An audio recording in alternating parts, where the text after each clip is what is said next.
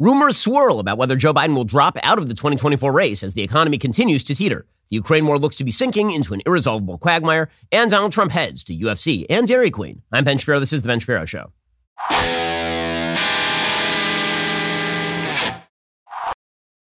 The Ben Shapiro Show is sponsored by ExpressVPN. Protect your online privacy today at expressvpn.com/Ben. So I've said that every election is essentially a referendum on one candidate or the other candidate. And the going assumption, including by people like me, has been that if the 2024 race is between Donald Trump and Joe Biden, that the election will actually be a referendum on Trump because Trump is so toxic in terms of the media, because independents generally don't like Donald Trump, because we've already run this race at least one time before. And Donald Trump is not a wildly popular candidate with the American people. His unfavorable ratings are really, really high. But the 2024 race, due to exogenous events, due to the bad governance of Joe Biden, could in fact turn into the 2016 race rather than the 2020 race. And this looks increasingly like a very serious possibility. So in 2016, the entire media, me included, thought that the election was going to be a referendum on Trump because he was so spectacularly interesting, because all the spotlights were on him, rather than on Hillary Clinton. And what everybody, including me, ignored is that the election was actually a referendum on Hillary Clinton. People would not show up to vote for her. Now, take a look at the Trump versus Biden race. I was looking at the polls over the weekend. I was spending some time with them. And it's fascinating because the chief pitch for Ron DeSantis versus Donald Trump for a long time was electability. Ron DeSantis would be more electable than Donald Trump because Ron DeSantis does better with independents, because women aren't off-put by him, because he hasn't run two races before in which he won less than 47% of the national vote. However, all of the national polls right now have Trump not only within striking distance of Joe Biden, many of the polls have Trump on top of Joe Biden in these polls. Right now, the Real Clear Politics polling average puts Donald Trump at 44.1%. and Joe Biden at 43.5%. The last two polls, Economist YouGov and Messenger Harris X, both of those polls have Trump up nationally, 44 to 40 in one, 45 to 43 in the other. All the other polls, NBC, Emerson, Yahoo News, those polls that have Biden ahead, have him ahead by less than 5 points. They have him within 4, or within 1. And there are a couple of polls from Harvard Harris and Rasmussen that have Trump actually up a lot more. They have him up all the way up to 6 points.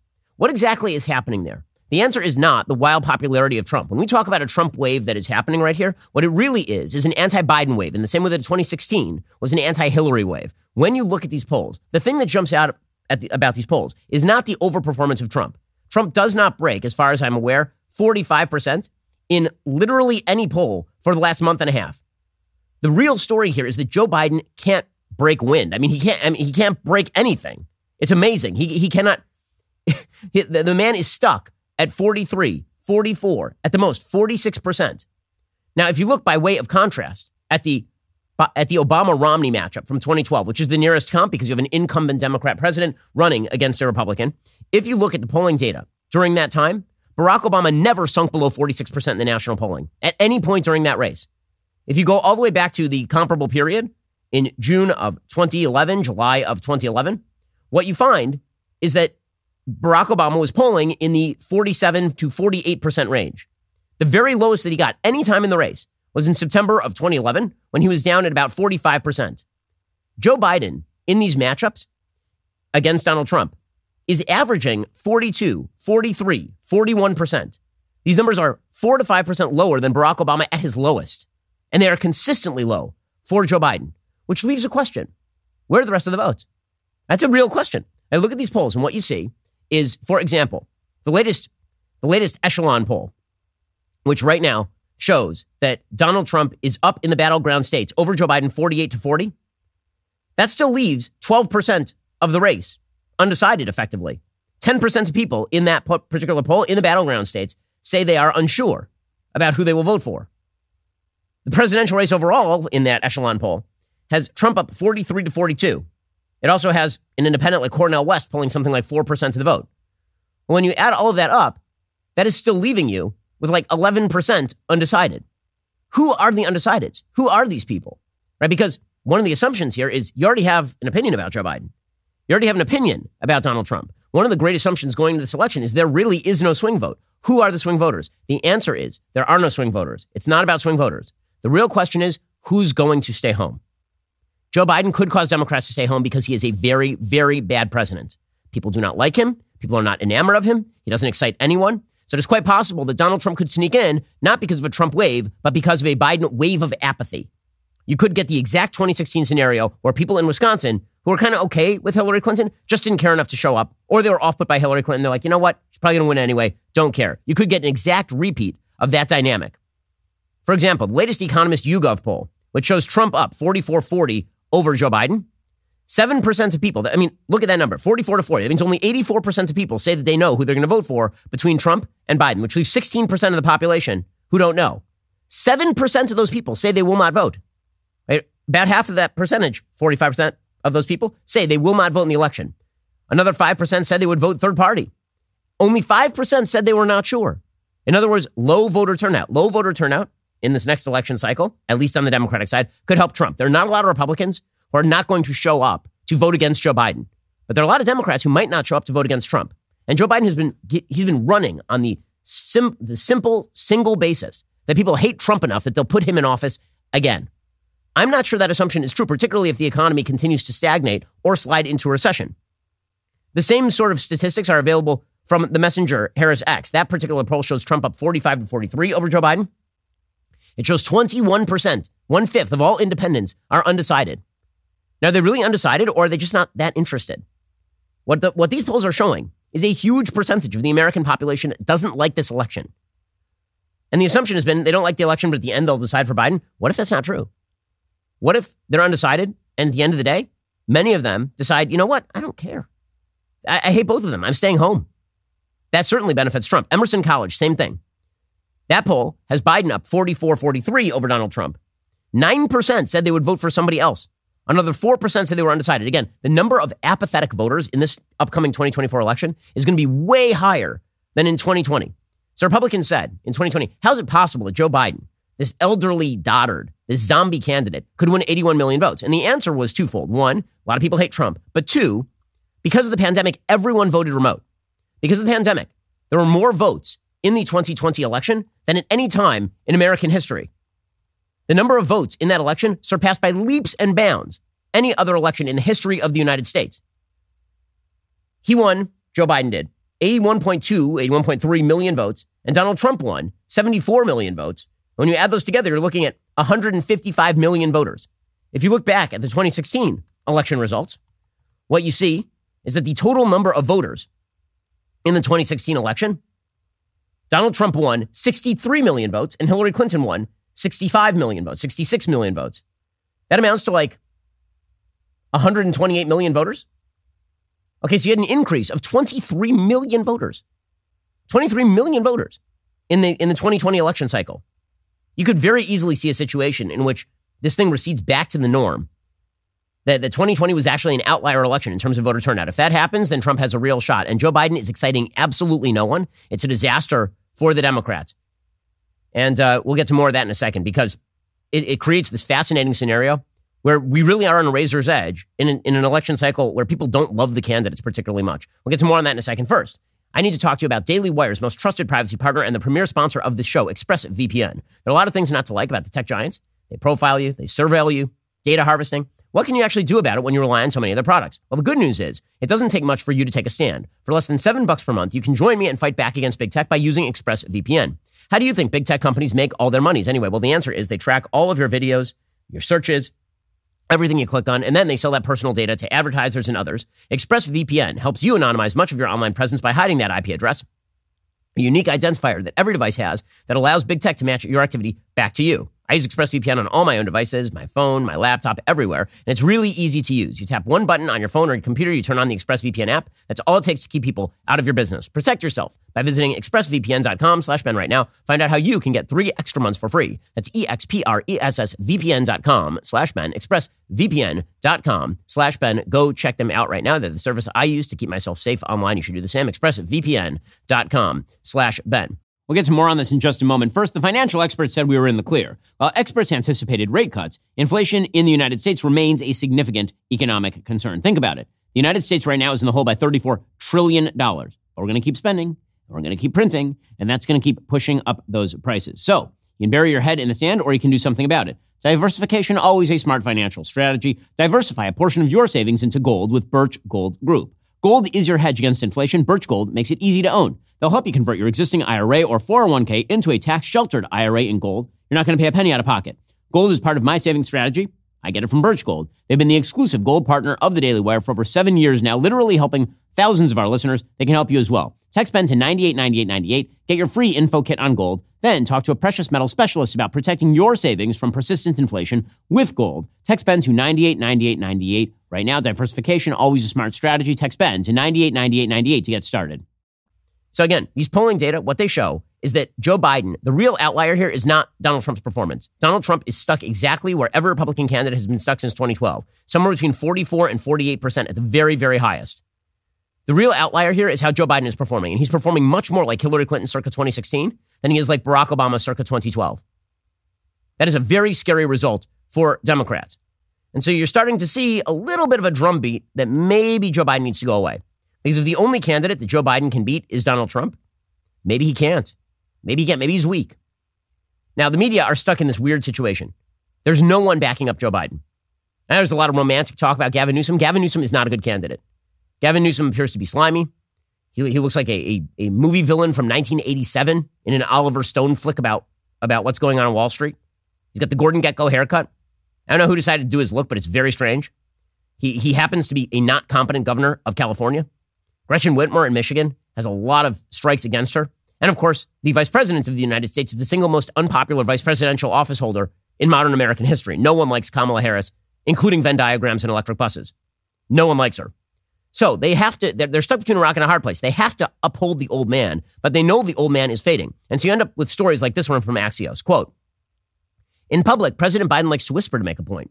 In private, he's prone to yelling. Behind closed doors, Biden has such a quick trigger temper, some aides try to avoid meeting alone with him. Some take a colleague, almost as a shield against a solo blast.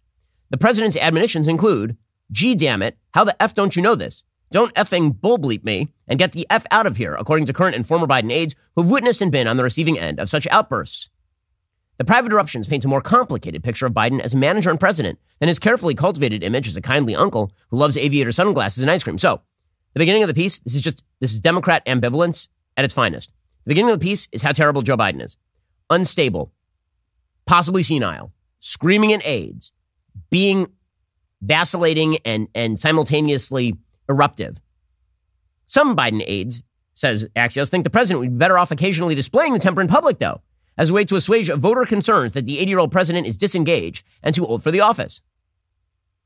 There's no question the Biden temper is for real. It may not be as volcanic as Bill Clinton's, but it's definitely there, said Chris Whipple, author of The Fight of His Life Inside Joe Biden's White House. But apparently, Joe Biden's temper, maybe it makes him presidential, according to Axios. Again, because there's that wavering. They know that Joe Biden is a bad candidate, and so the media want to go after him, but they can't because they're constrained by the simple fact that they also want him to retain the presidency. According to Axios, Biden's temper comes in the form of angry interrogations rather than erratic tantrums. He'll grill aides on topics until it's clear they don't know the answer to a question, a routine that some see as meticulous and others call stump the chump or stump the dummy. Being yelled at by the president has become an internal initiation ceremony in this White House, aides say. If Biden doesn't yell at you, it could be a sign he doesn't respect you. But some Biden aides argue the president's rages reflect his high expectations for his staff. Speaking Biden is a particular skill, they said. It can take years to learn to navigate his moodiness and anticipate what information he's going to ask for in a briefing. Biden defenders acknowledge he can be tough, but they also say he can be more generous and compassionate than many powerful politicians and can make them feel like family. So, again, the idea here is that Joe Biden is simultaneously senile, but also super tough. And they don't know what to do with this. They don't know what to do with this because they need him. They need the zombie candidate. They need El Cid riding the horse. They need Weekend at Bernie's Joe. They need to staple the old dead man to a gurney and turn it upright because they think that if they don't, who exactly are they going to have run? And every iota of video that comes out that shows Joe Biden this way, it wouldn't hurt him except that he's a very, very bad president. So over the weekend, for example, Joe Biden goes to the beach and he takes off his shirt. I don't know what would possess him to do this. Honestly, just as a matter of presidential imagistics. It's like precisely the opposite of the image that he wishes to project, which is that he is vigorous and healthy. Here he is shuffling along at the beach shirtless. Apparently nobody noticed he was there. And everyone's like, well, that makes him a man of the people. Nobody noticed he was there. You know why no one noticed that Joe Biden is there? How often do you look at the 80-year-old guy without the shirt at the beach? Like, seriously. We all have astigmatism when it comes to various types of people walking around shirtless at the beach. Joe Biden is one of those. Just a giant blind spot. So anyway, here's Joe Biden walking around shirtless at the beach to the delight of the media. Here he is. I mean, he can barely look at this. He's trying to sit down. He can't move his chair. He literally cannot move his chair. There he is sunning himself at the beach. No one cares because, again, like, just amazing stuff from the President of the United States. He's here. Oh, my gosh.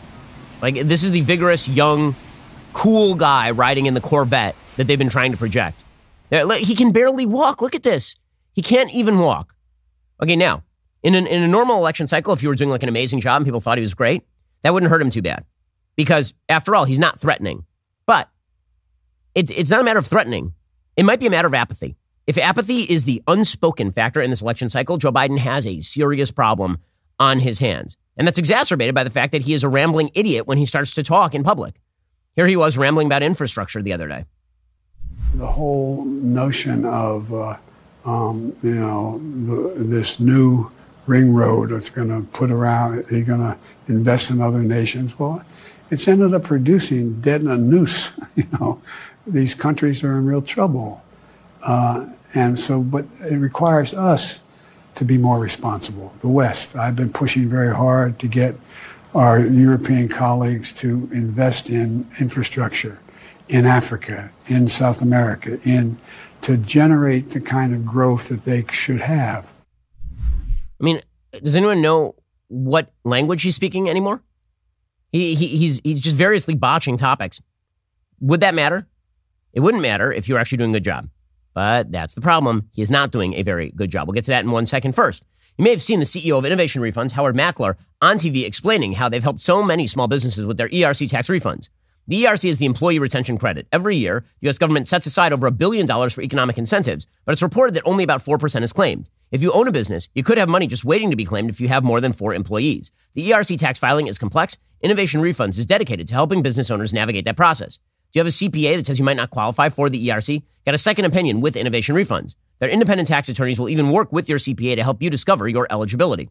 Innovation Refunds has been helping eligible businesses claim that ERC tax refund since 2021. They could be able to help your business as well. Go to getrefunds.com to determine eligibility. If you qualify, you could be on your way to receiving money for your business. There's no upfront charge. They don't get paid unless you get paid. Go to getrefunds.com or dial 1-843-REFUNDS. That's getrefunds.com or dial 1-843-REFUNDS. The folks over at Innovation Refunds can help you out if you overpaid on those taxes. Go check it out right now. See if you can get your money back. Go to getrefunds.com or dial 1-843-REFUNDS. Oh, we'll get to more on this in just 1 second. First, we all know the first thing we do when we get home from work is change out of those work clothes and get into the comfortable loungewear. Well, luckily for me, I have Tommy John, because as I slip into something more comfortable, my Tommy John loungewear set, I'm immediately enveloped in a cocoon of supreme softness and unparalleled comfort. Not only is their loungewear cozy enough to use as sleepwear, it's stylish enough to wear for a quick stroll to the park with my kids, and you won't look like you just rolled out of bed, even if you may have done just that. Tommy John uses luxuriously soft tri-blend fabrics with flexible 4-way stretch. Plus, their fabric is non-pilling, meaning it doesn't leave behind lint balls or fuzz. And guys, you might be wondering how they can get any better. Good news. Their underwear, amazing. I mean, I've been using them for years, literally throughout all my other pairs of underwear. Incredibly durable. Their fabric moves with you. It's just great stuff. Plus, Tommy John's best pair you'll ever wear or its free guarantee protects your most valuable asset. So shop Tommy John. Get 20% off your first order right now at TommyJohn.com/Ben. Save 20% for a limited time at TommyJohn.com/Ben. That's TommyJohn.com/Ben. See site for details. Okay, so the biggest problem that Joe Biden has is personality driven, obviously, but it is also that he's doing a very bad job. Again, him being non-sentient at this point would not be a big driver, except that people don't like what he is doing with the economy. The numbers on the economy for Joe Biden are just terrible, and there's a widespread feeling that the other shoe has yet to drop. The inflation rates in the United States have not dropped back down to the 2% range. Over the course of the last couple of years, people have seen their prices, when aggregated, inflated by 10, 15, even 20% on some products. They've seen real wage declines in nearly every area of American life. And there's a feeling that things are going to get worse, not better. That right now we're skirting the edge of the abyss by having the Federal Reserve sort of tapping the brakes by increasing those interest rates. Right? They'll raise them, and then they'll stop, and then they'll raise them again. Last month they paused. They're probably going to go forward with more interest rate increases this month because of the surprising durability of the job market. But there's a feeling like at some point this thing is going to tip over a cliff, because if overspending and blowing money into the economy had the predictable result of 40-year highs in inflation, then what happens when you jack up those interest rates into the 6 to 7% range.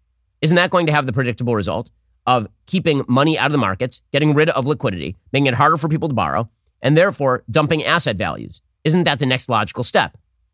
According to the Wall Street Journal, the last mile of the inflation fight will be the hardest. There's good news on the inflation front in store for Americans, says the Wall Street Journal. This week, the Labor Department is expected to report overall inflation fell to about 3% in June, the lowest in 2 years. Excluding volatile food and energy prices, core consumer price inflation is expected to drop to around 5%, an 18-month low from 5.3%, which, again, food and energy prices right now are coming down somewhat, but that core consumer price inflation is still at about 5%, which is high. Economists think core inflation could have further in coming months to between 3.5 and 4%. The bad news, getting inflation down further from there to the Federal Reserve's 2% target will prove difficult if the economy keeps chugging along. Core inflation has proven stubborn this year. Analysts see two big reasons for improvement. The first reason for optimism comes from a slowdown in rent growth. Housing accounts for 40% of core CPI and 20% of the Fed's preferred gauge. So that is reason number one, is the housing tumbling. And also they think used car prices are going to decline a little bit more. But again, there is going to be a consequence to raising the current interest rates as high as they are. The interest rates on the Fed overnight rate are currently at 5%. Last year, they were at 1.5%. If you think that's going to have no impact on investment strategy, you're wrong. As an investor, I'm a person who's keeping his money out of the market right now because I expect that asset values are going to decline over the course of the next 6 months. There will be predictable side effects to all of this. That's also the reason why you're seeing a recharged bond rout that's unnerving investors, according to the Wall Street Journal. Last week, the yield on the benchmark 10-year Treasury note, which rises when bond prices fall, topped 4% for the first time since early March, extending a 2-month stretch of gains. The yield on the 2-year note hit its highest level since 2007. Why? The unwinding of bets that the Federal Reserve's interest-fighting campaign would rapidly cool inflation or even precipitate a recession. Last week's readings on a still tight labor market heightened worries the Fed would have to raise rates to a higher level than previously expected and then keep them there for longer. While rising yields tend to come with economic growth, they can spell trouble for investors. Right? This is the next step. The next step here is that all of the bonds that people have been reliant upon, they bought into the bond market 2 years ago. You're going to see a lot of Silicon Valley Bank copies in the near future because all of the bonds they've been reliant upon, if it turns out they can't pay their bills because of the high interest rates, and then it turns out they can't sell their bonds to pay the bills, you're going to start to see a lot of people fall into the hardship of bankruptcy. They're falling into the red where they would have been in the black if the interest rates weren't quite so high, thus changing the math on their bond asset prices. Right? The simple fact is that Joe Biden's economy is weak. And that is a real problem for him because everyone is expecting, as I say, the other shoe to drop. We'll get to the Ukraine war in just a second because that is the other pillar of Joe Biden's sort of reelect effort is look what I've done in Ukraine, look what I've done on the economy. Those are the real two pillars of Joe Biden's reelect effort. And I do not imagine that that is going to go absolutely great for him. We'll get to that in 1 second. First, simple fact of the matter, I have 4 kids. I have a dog. I'm up at all hours of the night. I need Black Rifle coffee in the mornings. There's so many people who are like this, including pretty much everybody at Daily Wire. We're talking like tens of pounds of coffee used every single month here at Daily Wire. My team knows I need the Black Rifle coffee every morning. They literally fuel the Daily Wire. We drink 40 pounds of their coffee, forget every month, every single week. If you haven't tried Black Rifle coffee yet, you need to. A great place to start is their Complete the Mission Fuel Sampler, giving you a taste of the entire spectrum of Black Rifle coffee flavor profiles. Offering 4-ounce bags of the following roast, the Silencer Smooth, the AK-47 Espresso, Beyond Black, and Just Black. The only hard part will be picking a favorite amongst these classic roasts. Black Rifle Coffee is a veteran-founded coffee company operated by principled men and women who honor those who protect, defend, and support our country. With every purchase they make, they give back. Stop running out of coffee. Sign up for a coffee club subscription to have Black Rifle Coffee delivered straight to your door on schedule, so you're never going to run up short. There's nothing worse than you go to get some coffee in the morning and it's just not there. Instead, subscribe. Go to blackriflecoffee.com. Use promo code Shapiro at checkout for 10% off your order. That's blackriflecoffee.com. Use promo code Shapiro for 10% off. You can also find Black Rifle Coffee in grocery and convenience stores near you. Black Rifle Coffee is America's coffee. Okay, so meanwhile, Joe Biden's big pitch was Bidenomics. Bidenomics is a giant fail. His other big pitch has been, look at our world leadership in Ukraine. Well, there is a problem in Ukraine, and that is that Joe Biden has no actual strategy there. I've been talking about this for a year. He has no strategy in Ukraine. And the original idea that we had to provide Ukraine with the weaponry necessary to repel the Russian invasion, not only did I fully agree with it, I fully supported the idea of devastating the Russian military. Russia is a nefarious force on the world stage. Russia has spread its tentacles into Africa, into the Middle East. Russia has been aggressive on its own borders. Russia has destabilized countries. that are friendly to the United States. Meanwhile, Russia has threatened countries that are friendly to the United States in Europe. So the Russian invasion of Ukraine needed to be repelled. Forget about all of the internal problems in Ukraine, which continue to exist, continue to militate. Ukraine has deep and abiding corruption problems. Those did not go away just because a war is being fought over there. Undoubtedly, a lot of the money that's being sent over there is being shaved off the top by oligarchs in Ukraine because that's how things work over there. None of that changes the basic fact on the ground that repelling the Russian invasion into Kyiv was a good idea. The problem is, once the United States has achieved its objectives in Ukraine, and once everybody knows how this conflict is going to end, which is there will be a negotiated settlement in which Russia ends up keeping Crimea and large percentages of Donbass, then it's just and in exchange, Ukraine is going to get security guarantees from the West, actual treaty obligations from the United States and from the rest of the West to defend them in case of another Russian invasion and presumably serious rearmament of the Ukrainian military to deter just such an invasion. Everybody knows that's how this is going to end. But Joe Biden refuses to actually say that. And the reason he refuses to say that is because he is on foreign policy a coward. He did not actually lead from the front on Ukraine. He led from behind. You'll recall that the Ukraine invasion was launched in part because Joe Biden made idiotic comments like there were certain in parts of Ukraine that if they were invaded wouldn't necessarily constitute an invasion. Also on the back of the Afghanistan pullout, leaving an entire country the United States had guaranteed security for in the hands of the world's most barbaric people.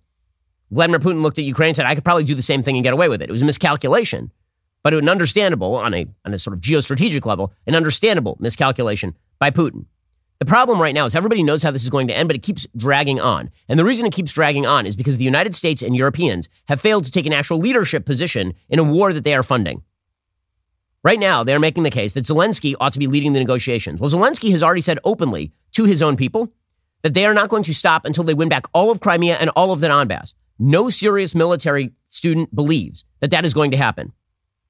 So, for example, the Ukrainian counteroffensive right now is really, really slow going. According to the Wall Street Journal, on a hilltop near the occupied southern Ukrainian town of Polohi, Russian forces set up an observation point that can spot Ukrainian soldiers more than 6 miles away. 4 times, Ukrainian forces destroyed the Muram-M surveillance system.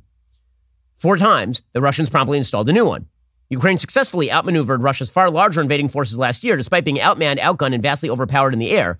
With a nimble approach, superior knowledge of terrain, and the efficient use of drones and digital tech, its units were able to repel a far larger army that often seemed lumbering and mired in bureaucracy. That's all over. Ukraine is now attempting to dislodge an entrenched enemy, one of the most daunting operations any military can undertake. Russian troops have spent months building physical defenses that include bunkers, tank traps, minefields, some more than 15 miles deep.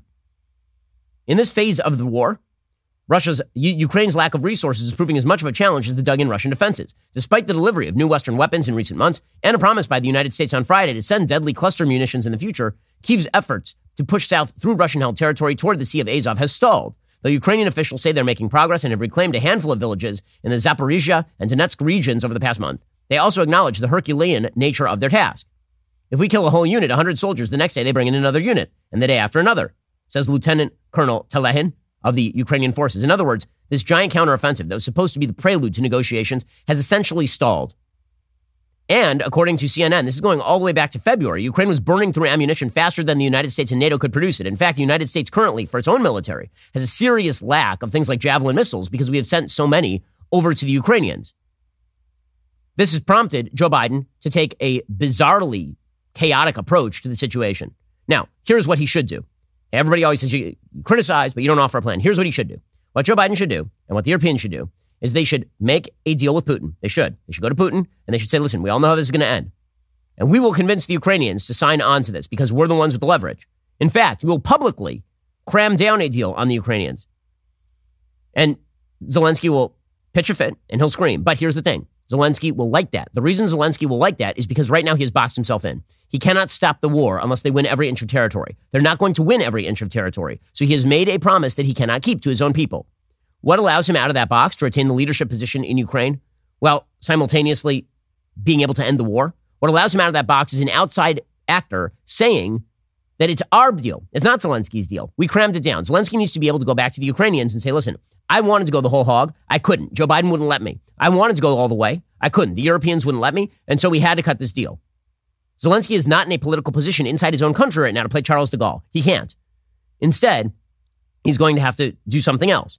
He's going to actually have to say to his own people that it was crammed down. In order for that to happen, Joe Biden has to play the bad guy. And Joe Biden is not willing to play the bad guy. And neither are the Europeans. They're going to sit there and they're going to keep dumping resources into Ukraine to achieve feet of movement at the cost of probably tens of thousands of lives for years to come, because no one has the actual courage to be the bad guy in this situation, even if it means ending a war on the ground. So instead, Joe Biden has decided that he's going to escalate. So Joe Biden is now providing cluster bombs to the Ukrainians.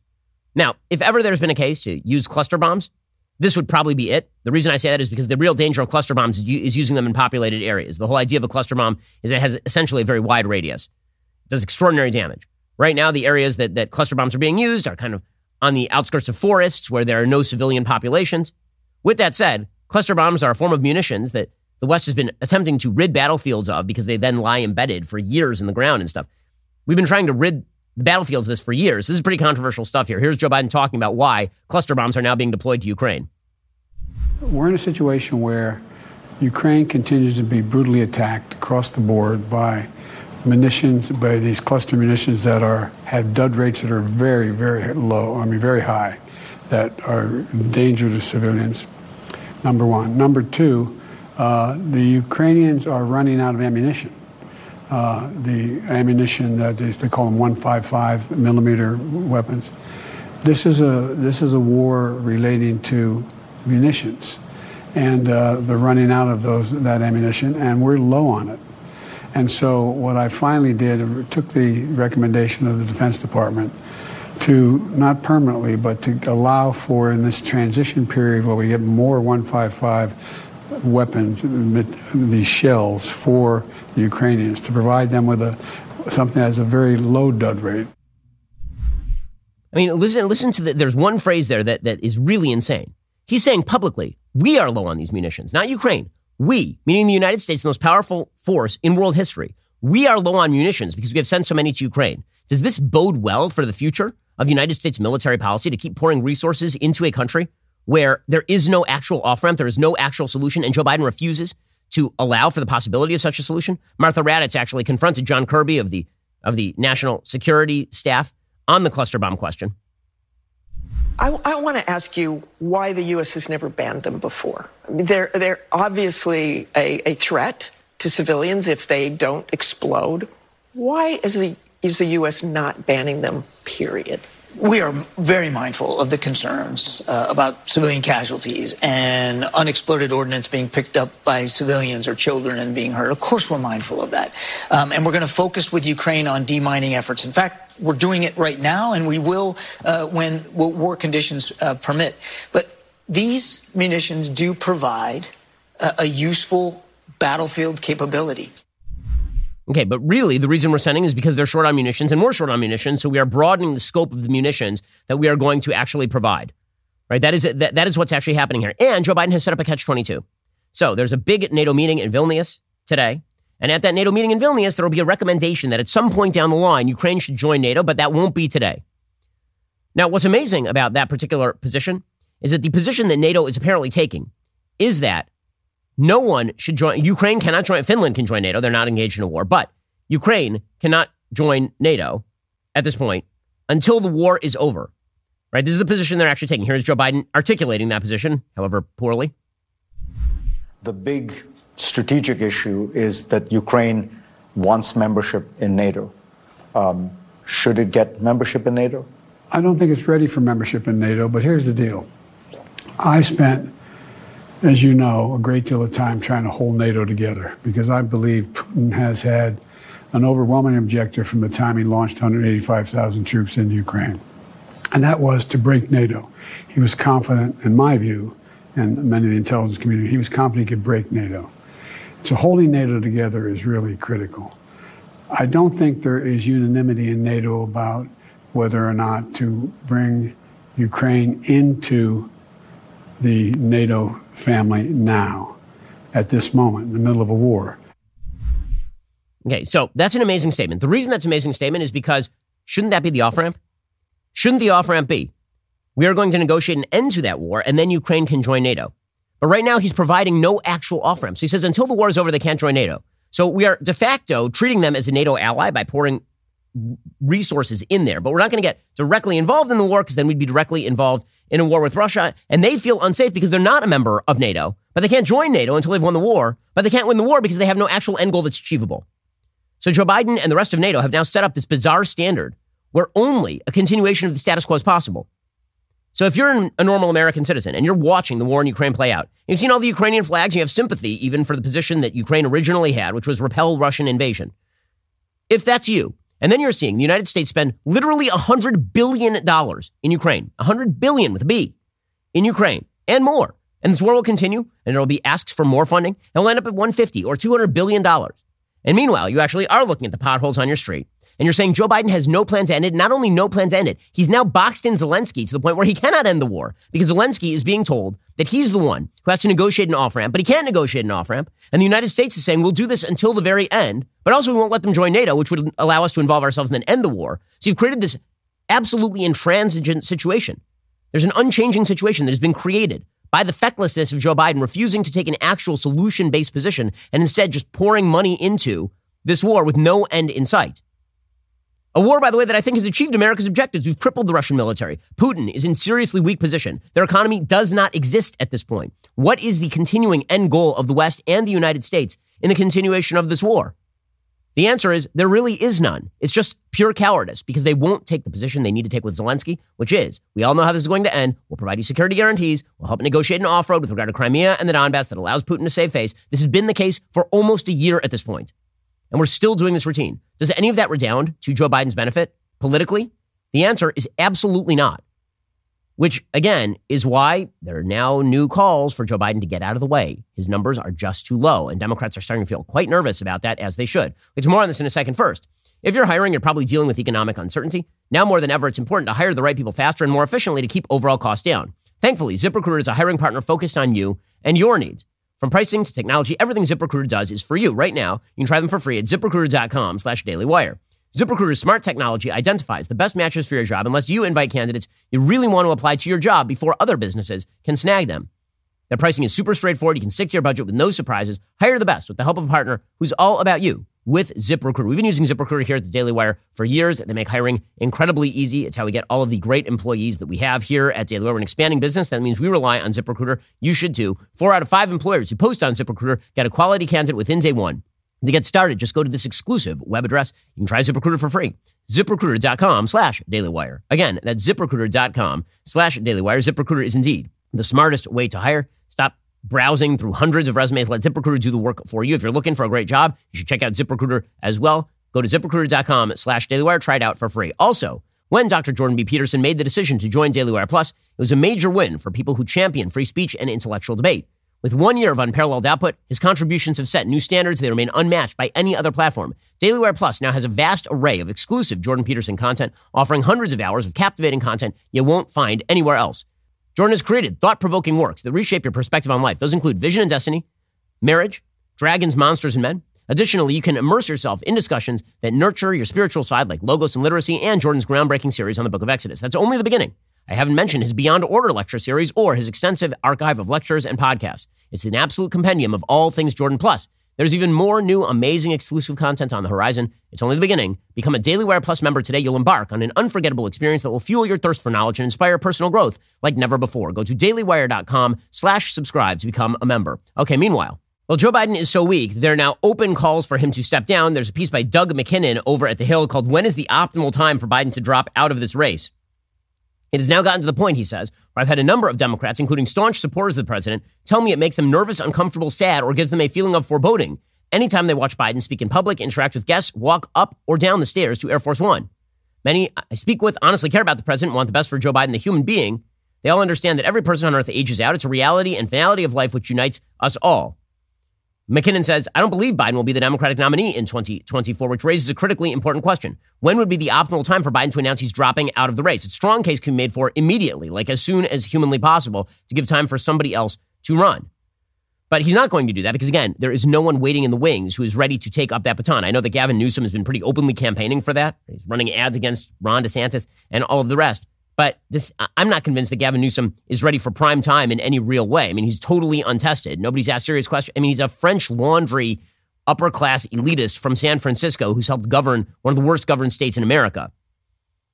He may be able to do a decent job on Sean Hannity's show, but when pressed, I don't think that Gavin Newsom has a lot to recommend him, which means the media really have no choice and Democrats have no choice but to continue to prop up Biden in the face of all of these onrushing tsunamis of political opinion. Here's Fareed Zakaria trying to do exactly that the other night. praising Biden to the skies, and then, just asking about his age.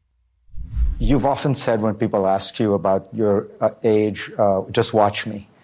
And I think a lot of people do watch you and are impressed, and they think you've been a great president. You've brought the economy back. You've restored relations with the world. But many of these people do say, and these are ardent supporters of yours, the next thing he should do is step aside and let another generation of Democrats take the baton. Why are they wrong? Well, not right or wrong. Look, to use the phrase again, I think we're at an inflection point.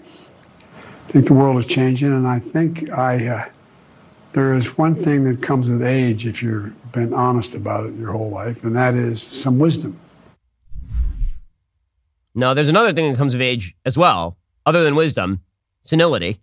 That's another thing that comes of age. But you can see the media trying to prop him up. Meanwhile, they're dragging out AOC to endorse Joe Biden. So that's great. The crazy young socialist, she will endorse Joe Biden. They're stuck here, man. The president's only primary opponents are Marianne Williamson and Robert F. Kennedy Jr. Haven't been any rumors about anyone else even thinking about jumping in. Will you be supporting Joe Biden for re-election? I believe given that field, yes. I think he's done quite well, given the limitations that we have. I do think that there are ebbs and flows, as there are in any presidency. There are areas that I think were quite strong when he came right out of the gate with the American Rescue Plan. And of course, the Inflation Reduction Act was a massive step in terms of our climate agenda. But, there are also areas that I think could have gone better. By the way, the hard left is actually shellacking AOC over all of this, which means the media now have to uphold AOC. So you had Jen Psaki walking around a dock or something with AOC and discussing her plans. MSNBC. If you were not in Congress, because you're passionate about a lot of things, what would you be doing? I think a bartender. That's the answer. Before I ever even thought about being in Congress, I've always been passionate about teaching and writing. And so maybe I would have been a teacher. Maybe she would have been a teacher. We know what she would have been. She was like 28 when she got elected to Congress, and she was bartending. It turns out, it's not hard to get a teaching qualification in the United States. In any case, put aside the ridiculous AOC. The Democrats, again, they have a lot that they have to defend if they defend Joe Biden, including, the whole Hunter Biden situation, which looks pretty ugly for the president. The Biden White House was scolding reporters at the end of the week for asking questions about, the cocaine that got found in the White House. We still have no idea who found the cocaine. Somebody else made the point, and it is quite correct, that if we're anthrax, I think we'd know real fast, but it's coke. So we kind of know, we have some ideas who it might have been, and we're not supposed to talk about it. Hunter Biden. We're not supposed to say, Sir, Hunter. We're not supposed to. Stop that. Here's the White House getting very mad. Why are you asking about the coke in the White House? I'm just asking again, can you just say once and for all whether or not the cocaine belonged to the Biden family? So, there has been some irresponsible reporting about the family, and so I got to call that out here. And I have been very clear. I was clear 2 days ago when talking about this over and over again as I was being asked a question. As you know, and media outlets reported this, the Biden family was not here. They were not here. They were at Camp David. They were not here Friday. They were not here Saturday. They were not here Sunday. They were not even here Monday. They came back on Tuesday. So to ask that question is actually incredibly irresponsible. It's so irresponsible. Why would you possibly ask whether an open crack cocaine addict might have left crack cocaine or cocaine lying around the White House? How dare you? Also, as we know, when people lose things, it's immediately found, right away. It couldn't be that, maybe Hunter left it there on Thursday and then it got found on Friday. It couldn't have been like that in any way. In any case, the White House has a lot to defend, and it's a real problem for them, which is why, according to Politico, Democrats are very worried about a third-party run. Although it'd be required to really dump Biden for sure, is a middle-of-the-road candidate who draws votes away, not from Donald Trump, but away from Joe Biden. According to Politico, Democrats are mounting a coordinated mission to kill a third-party presidential bid, and it's coming soon to Capitol Hill. Officials from the progressive group MoveOn.org and centrist group Third Way are planning to brief Senate Democratic chiefs on July 27th, according to an invitation obtained by Politico. It's part of an effort to educate Democrats about the risk a third-party bid funded by a well-heeled group, No Labels, could pose to Joe Biden, particularly if that person is Senator Joe Manchin. Matt Barnett, Executive VP for Public Affairs at Third Way, and Ronna Epting, the Executive Director of MoveOn, will speak to Democratic senators, top aides, according to the invitation. The invite tells chiefs of staff dryly the two want to share some information they have on no labels. Third Way has put together research showing that a third-party campaign would hurt Biden, an argument No Labels has dismissed, but it's pretty obvious from the polling that that is, in fact, the case. It's also why you're starting to see increasing desperation on the part of many Democrats to get rid of RFK Jr. as soon as humanly possible. Because the fact is that RFK is not losing steam. He seems to be gaining a little bit of steam.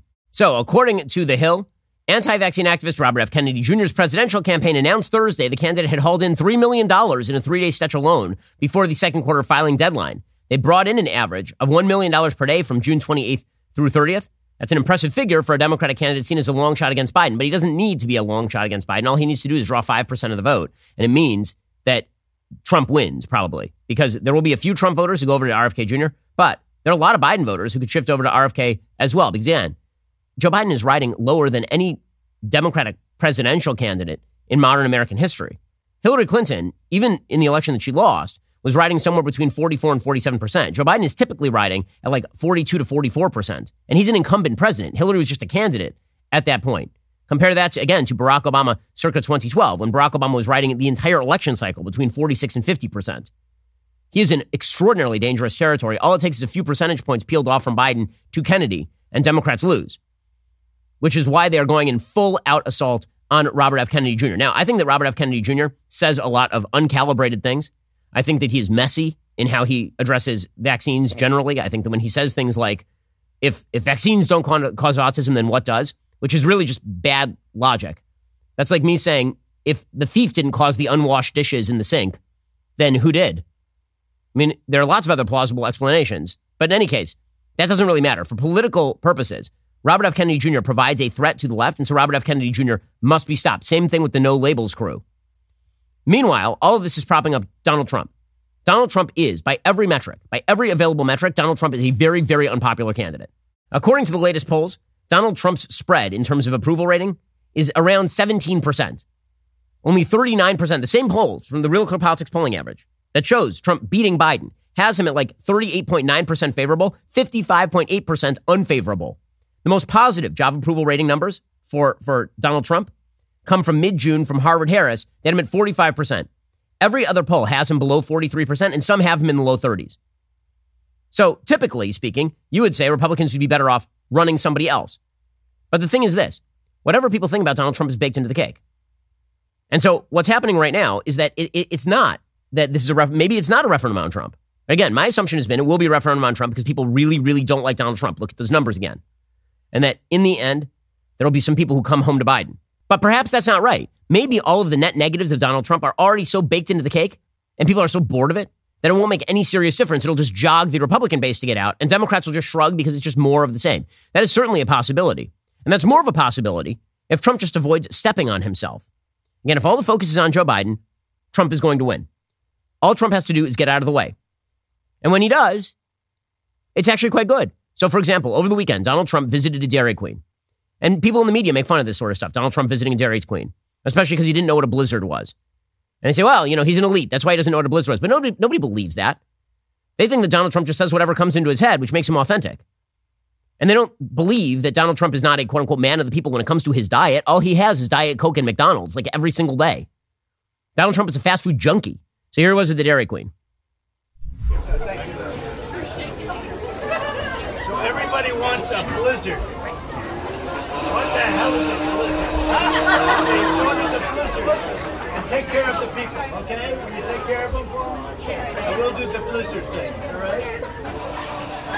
Here you go, folks. Okay, so there he is handing out blizzards, right? I mean, this is like the Trump man of the people, right? That sort of thing plays. If he does this for the rest of the campaign, he could win easily. Like really, really, he could win. Do I think he's the best candidate? Do I think he'd be the best president?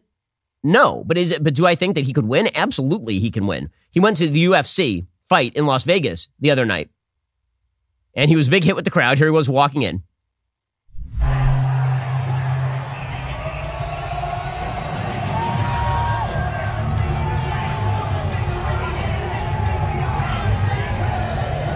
So he's walking in, he's shaking hands with Joe Rogan and hanging out with Dana White. Dana, of course, is a friend of Donald Trump's. one of the fighters actually came out of the ring to shake hands with Trump. Again, Trump does have energy, and Trump does have the sort of glitter that other Republican candidates do not. Now, at the same time, Trump is also perceived as wildly aggressive. And this is, I think, the key to winning the Republican base. So people have been asking, one of the big questions over the last couple of weeks has been, why is Ron DeSantis not rising in the polls? Why is he kind of stagnant in the polls? Right? What the polls show is that inside the Republican Party, Donald Trump is polling somewhere in the high 40s. Those are not actually huge numbers for the incumbent candidate on the Republican side, a person who was president of the United States until 5 minutes ago. He should be polling, in the 70s or 80s. So why is he only down in the 40s? And the answer is he's not wildly popular. But he is perceived by a wide base in the Republican Party as the most aggressive candidate because he's wildly aggressive about everything. He also has the advantage of being able to say that if anyone else attacks him, they are doing the work of the mainstream media. The truth is that the mainstream media made Trump and they continue to make Trump. In the sense that mainstream media opposition to Trump made him the president in 2016. Mainstream media opposition to Trump in 2020 made everybody in the Republican Party loyal to Trump. And it also made him almost unattackable in certain ways. Because if you mirror the attacks of the left on Donald Trump, Republican members of the base hate it. This is what every internal poll shows, by the way. I've seen internals from Iowa, and what they show is that even Republicans who are not warm toward Trump, when people attack Trump, they get defensive of him because he's been attacked so often by the left. Well, this gives Trump the license to be as aggressive as he could possibly want to be against everybody else. And people don't necessarily like it, but they do perceive it as, well, if he's going to be aggressive against this guy, maybe he will also be aggressive against my enemies. And that's what Republican base voters are looking for. This is why turnout for Trump was so high in 2020, and presumably would also be so high in 2024. So, for example, here he was going after Ron DeSantis in some very colorful terms. Let's give it a shot. We did, I think, 2 or 3 rallies. I think 3 big rallies, thousands and thousands and thousands of people. And they came out. I said, you're going to win. And he ended up winning. And then about 3 years later, they said to him, will you run against the president? And he said, I have no comment on that. I said, he has no comment. That means he's running. I said, that son of a is running. I got him elected. So I'm not a big fan of his, and he's highly overrated. Okay, so again, Trump can get away with that kind of stuff. But if you go after Trump in the Republican Party that way, it just doesn't work the same way because the Republican Party and its base have correctly sort of been trained to, in knee-jerk fashion, defend Trump no matter the attack, even if the attack is legitimate. So what about Ron DeSantis? What about DeSantis? Because he's the only viable candidate right now on the Republican side with a shot at Trump. Maybe that changes, but right now that happens to be the case. So what about that? Well, the problem for DeSantis is that the aggressiveness that he is displaying right now is either directed toward the Trump campaign, which makes sense. I mean, they're running against each other, or it's directed at sort of policy generally. Now, thing to notice about Donald Trump, does he ever talk in serious terms about policy? Every so often he releases a little video, and the policy wonks either love it or hate it. But does it break through to the general public? People who love Trump, are they watching for his next policy announcement? Of course not. It's all attitudinal, right? It's the fact that Trump is by nature incredibly aggressive, incredibly reactive. And so for DeSantis, when he goes on TV and he says things I love, I mean, he's saying things that I really like. Does it make a dent? So, for example, here's Ron DeSantis over the weekend talking about cleaning house at the administrative state. Is this going to generate any sort of heat or light? You also have to bring this administrative state to heel. The bureaucracy in Washington is totally out of control. It's exerting power that is not there for it under the Constitution. And we need a president to come in and really clean house. And I will do that on day one. Okay, I mean, Governor DeSantis is right about all of that, but is that sort of aggressiveness with regard to policy going to have any impact on the Republican race? I think the answer is no. The only thing that DeSantis can do, I think, to restore his somewhat flagging campaign at the moment is he needs to go hard directly at the media. And I don't mean that he has to say things about the media. I mean, he needs to go into unfriendly spaces and he needs to clock people. And the reason he needs to do that is because that is what made him popular in the first place. Dance with the gal that brung you. Ron DeSantis became a popular governor of Florida because the media were attacking him constantly and he was going up directly against them. You remember when 60 Minutes ran a bizarre story suggesting that he was being corrupt in his rollout of the vaccines. He went back hard at 60 Minutes.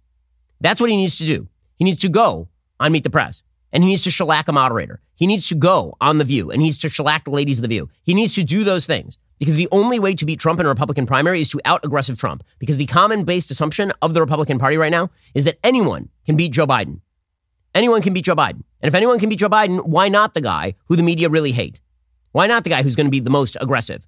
And in fact, the polls are showing right now, again, the electability argument that DeSantis was making like a month ago, 2 months ago, they don't apply when Donald Trump is winning in the polls thanks to Joe Biden's weakness. Ironically, Biden's weakness is actually propping up Trump as a candidate.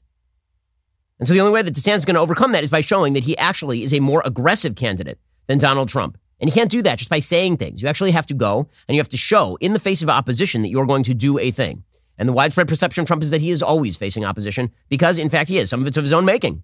Right? Some of it's because he makes foolish decisions with regard to classified documents. Even if the indictment itself is unjustified because of the Hillary Clinton situation and all the rest, he didn't have to steer right into it. But the thing is, opposition always helps Trump. It's the thing he knows instinctively.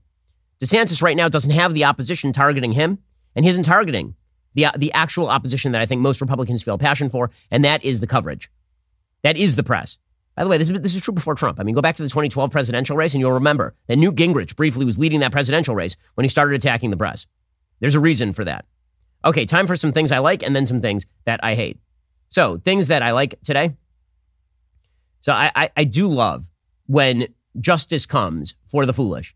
So, you'll remember that Ben & Jerry's Ice Cream put out a statement on Independence Day talking about how the United States needed to give back stolen land.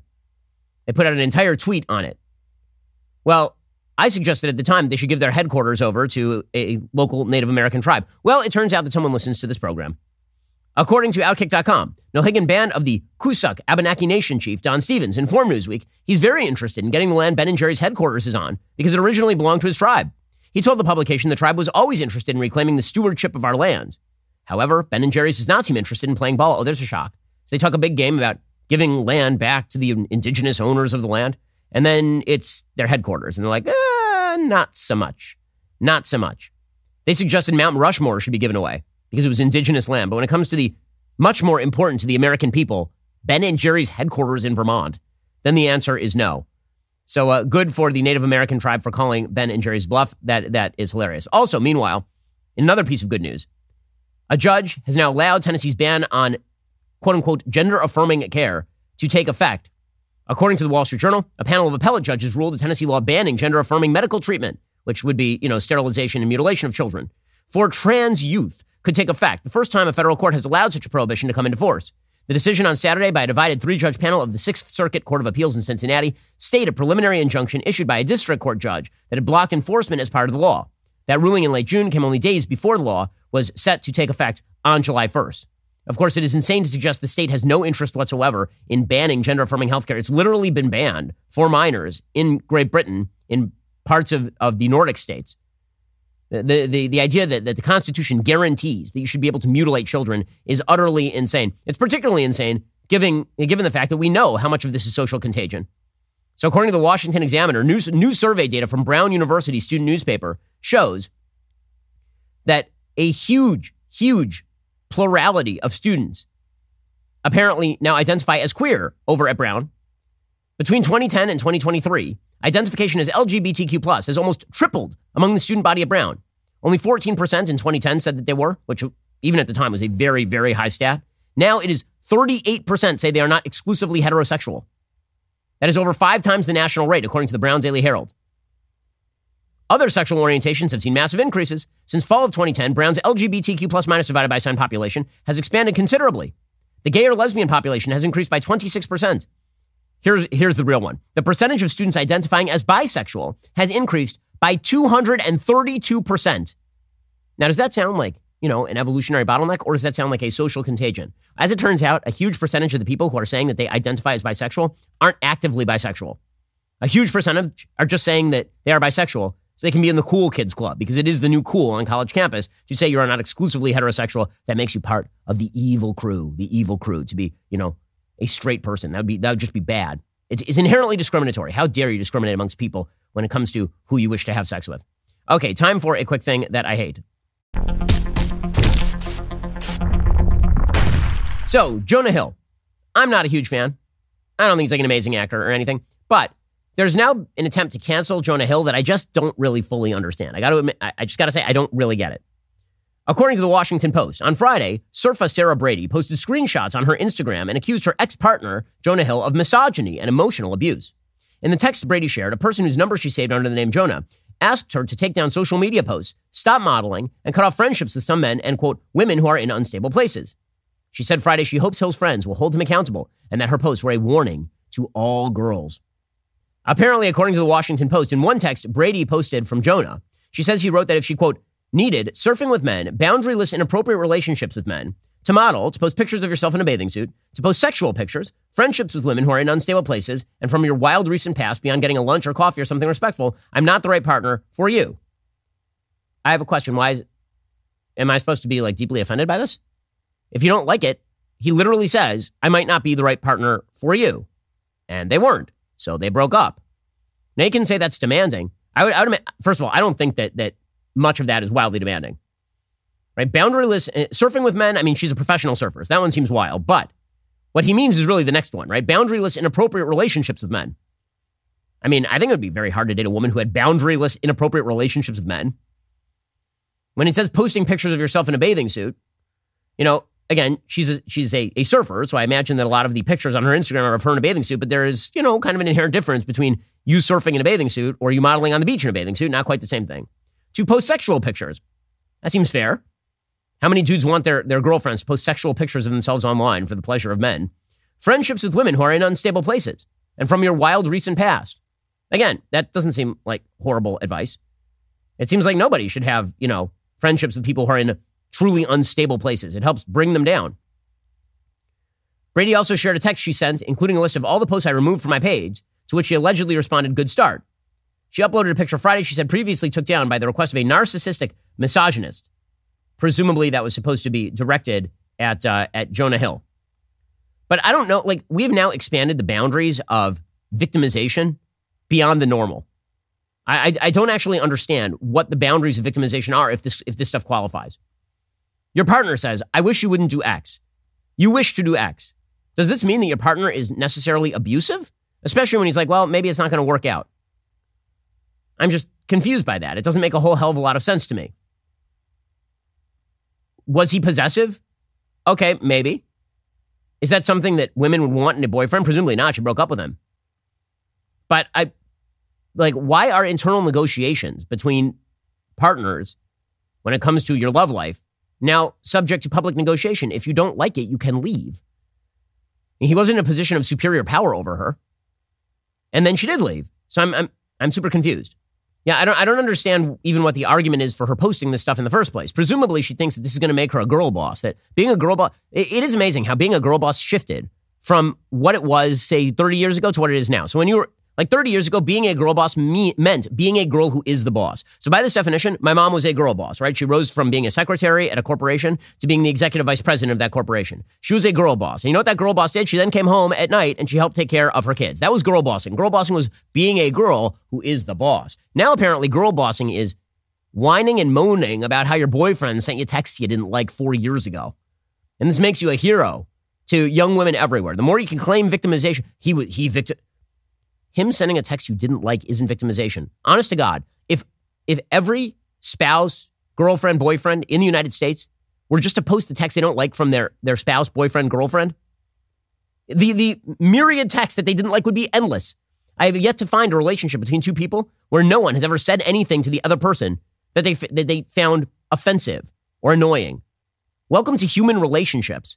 So it's kind of ugly that this has become the new way that you gain credibility, is by years later coming back at your ex-boyfriend and saying that he was super controlling and super terrible.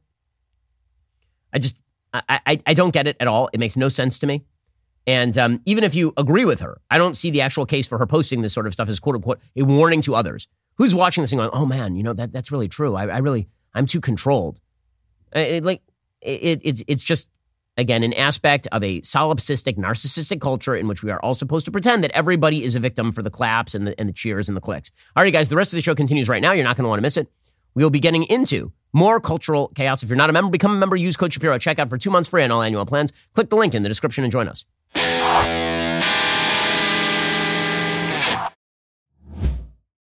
We'll get to more on this in just 1 second. First, Pure Talk believes in American values, and that free should mean, like free. So when you switch to Pure Talk today, you'll get a free Samsung 5G smartphone. There's no 4-line requirement, no activation fee, just a free Samsung that's built to last with a rugged screen, quick charging battery, and top-tier data security. Qualifying plans start at just $35 a month for unlimited talk, text, 15 gigs of data, and a mobile hotspot. Pure Talk gives you phenomenal coverage on America's most dependable 5G network.